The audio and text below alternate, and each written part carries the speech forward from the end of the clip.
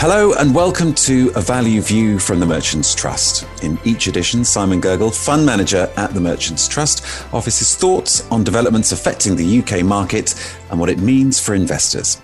Now, Simon, in many ways, 2021, at least so far, feels very much like 2020. We're still in the grip of the pandemic, businesses are shuttered and the lockdown remains. And yet advances in treatments and the rapid vaccination programme do seem to be providing hope, in some quarters at least, that a recovery may be on the way. So what does all this mean for markets, for businesses and for the companies at the heart of the UK economy? I want to focus on results first with you, Simon. The earnings season this year has been interesting. It's given us an overall view of how the pandemic has impacted on companies and the UK economy more broadly. How would you summarise where the market currently is in light of what's being reported, in light of what we've seen?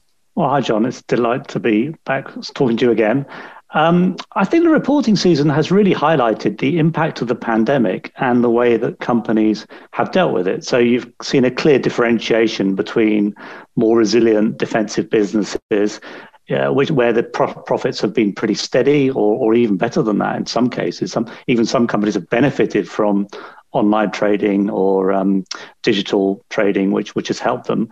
And the other extreme, some companies have been hit very, very hard, unsurprisingly, by the big recession we had and the impact. So for companies in that area might be banking or the energy businesses, which have seen slumping energy prices in the middle of last year.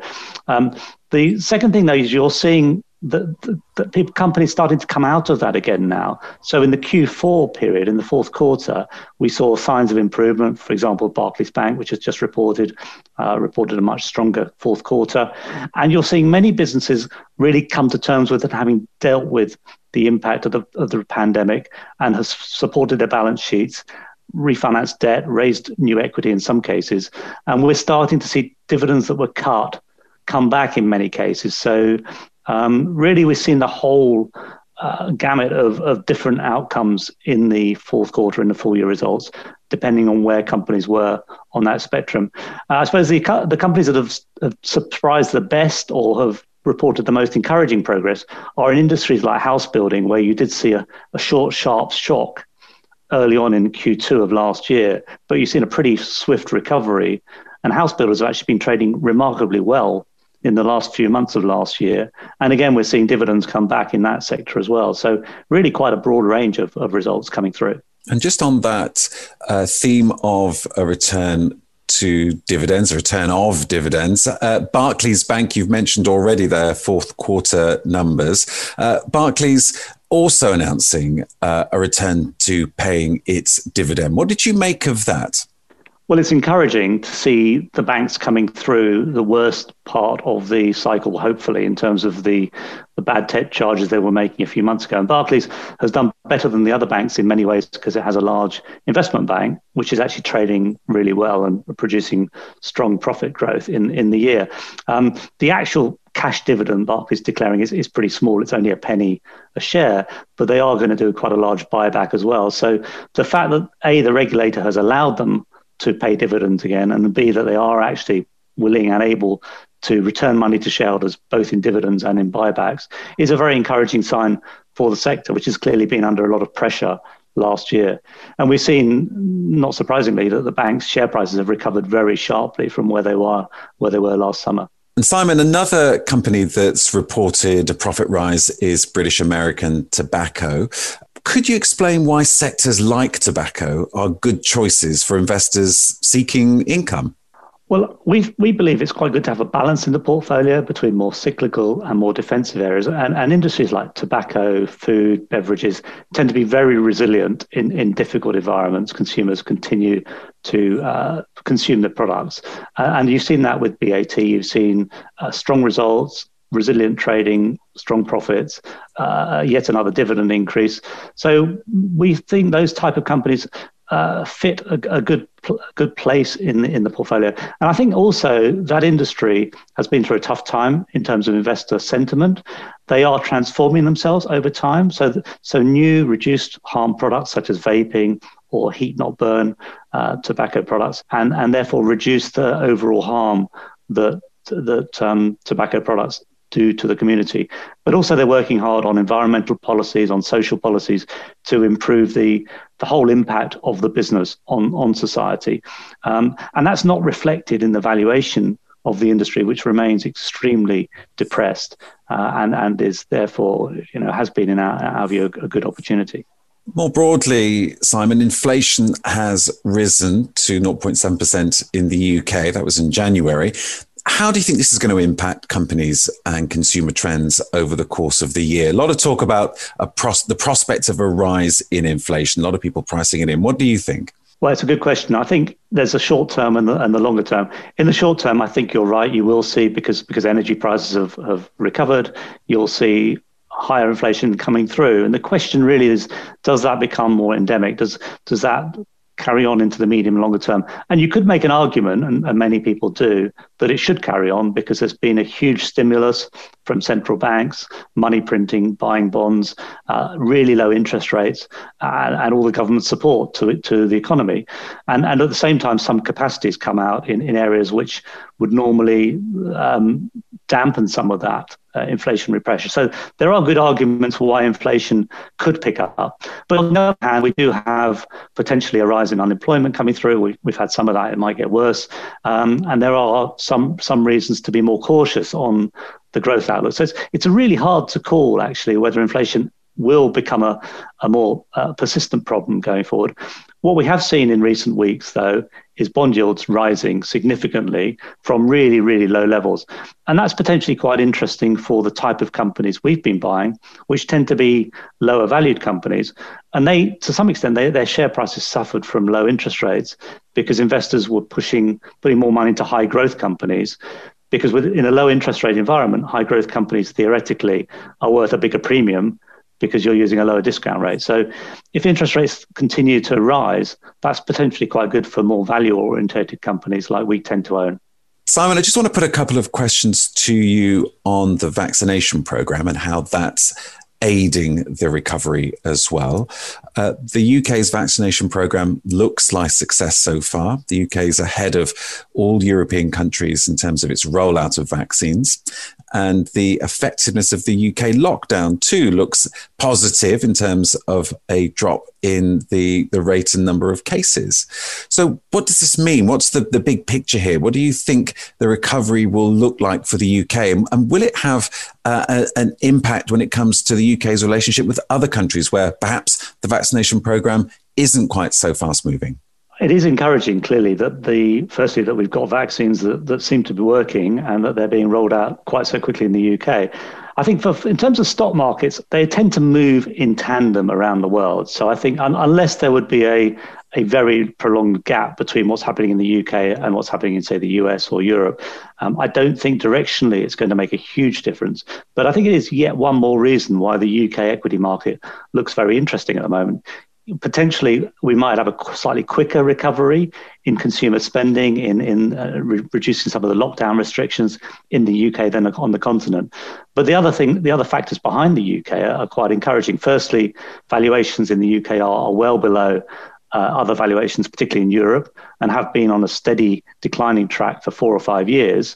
And that's been associated with the whole Brexit debate and uncertainty, which is now out of the way. So having got that out of the way, having had having very low valuations in the UK, having the vaccine roll out, meaning that we can return much quicker towards a more normal life. I think those are all good reasons why the UK as a place to invest looks a really interesting market. Although, as we've discussed many times before, the vast majority of UK quoted companies, the vast majority of their profits come from abroad. So in reality, it doesn't make too much difference to many businesses whether the recovery happens slightly faster in the UK than abroad. But it does make a lot of difference to sentiment. The final thing I'd say is clearly you have to differentiate slightly between companies that are more domestically affected, where restrictions might come off quite quickly, and those associated with foreign travel or international business, where the restrictions will be much slower because it's going to be more complex on unwinding and opening up those international travel corridors. And just staying on this topic, how do you think the portfolio is positioned for exactly what you're describing? How have you positioned the portfolio to take advantage of this situation? Well, we've tried to keep through this process a relative balance between more defensive areas and more cyclical recovery areas. But within those cyclical areas, we are quite focused on businesses that can come out of the downturn in robust shape, which aren't structurally challenged by changes in behavior. Areas like house building and companies associated with the housing market, where you're seeing quite strong demand already from consumers who've been sitting at home, a lot of them, and looking at their environment and wanting to improve it. So we've been trying to focus on companies like that, which can recover quite quickly, rather than those where they might be slightly higher risk.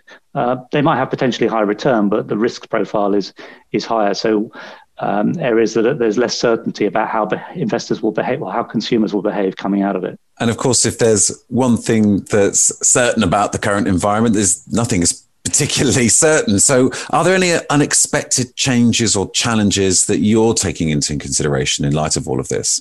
Well, I think the first lesson for the last 12 months is don't assume that recovery stays on track. I mean, there are further variations, further mutations of the virus coming through all the time. We don't know how long the immunity from the vaccine or even from the illness will last, and whether we'll need further vaccinations or whether some of these strains might prove quite serious. So we've got to be cautious about being too optimistic about life. And I think the other side of it, of course, is when we do come out of this, we've got a big bill to pay. And the government's been borrowing, maxed out on its credit card, really.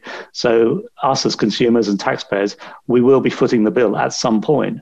Now, thankfully, with interest rates low, and in the particularly with the UK government having very long-dated bonds, there's no short-term problem with financing this. But we will, in the medium term, have to finance it. And that means taxes rise or government spending gets impacted. And that will cause a bit of a constraint on the economy and the recovery. So the government's got a really delicate balancing act. And much of that faith I got in government, they don't always get these things quite right. And they're not always easy to spot. And so that's probably another thing that we've got to keep an eye on. Just a last thought, Simon, more broadly looking at the opportunities in the UK market, where are the value opportunities as you see them at the moment? And what are some of the themes you see underpinning those? Well, the market, as we've discussed a few times, is incredibly polarized. There are many companies on really high multiples, high valuations, and yet there's a whole other large parts of the market that are very undervalued. So we see certain defensive areas are cheap, but also some cyclical areas. I mean, in terms of themes, one of the big themes we touched on is the whole home environment theme, which is people have spent more time at home. They want to improve their environment. They may be sitting on a very old sofa that needs to be replaced. They may want to do repairs and maintenance. So companies associated with that type of activity, in general, the valuations are still pretty modest. And we see a prolonged and persistent recovery coming through. Another area is the whole online economy. No surprise there, but not every company that benefits from online trading or digital activity is on a high valuation. Some of them are really quite modestly priced. And where we can find sensibly priced businesses which benefit from the whole trend to online sales or digital sales, that's a good theme. And then the third theme I'll pick out is companies which are transforming themselves. So they may have a part of the business which is not growing much or possibly in decline, and another part that's a better business growing faster. And so often when investors think about value investments, they think of companies stuck in a bad area, and the only thing you can hope for is that the share price recovers a bit because they're cheap. That's not life. I mean, the way businesses work is they'll have a range of activities, and some of them would be better than others, and they'll be focusing, putting more money into the stronger, more higher growth areas. And there are some companies in their portfolio that are really transforming from more commodity type, more lower growth businesses to higher growth, higher value added activities. And as that mix shift changes, the whole business can be revalued because investors suddenly see a company that's actually got higher growth than they thought and a path through that to a higher valuation. So we've had a lot of success with businesses transforming themselves from low growth to high growth activities. And that remains an interesting theme where you can buy some really attractively priced companies, which in a year, 2 years, 3 years could look very different, actually. Well, Simon, fascinating as ever. Some great thoughts there. Unfortunately, though, we are out of time, but thank you very much indeed. Thank you. And thank you for listening to A Value View from the Merchants Trust, where we bring you topical news affecting UK equity markets. And you can find out more about the Merchants Trust by going to merchantstrust.co.uk.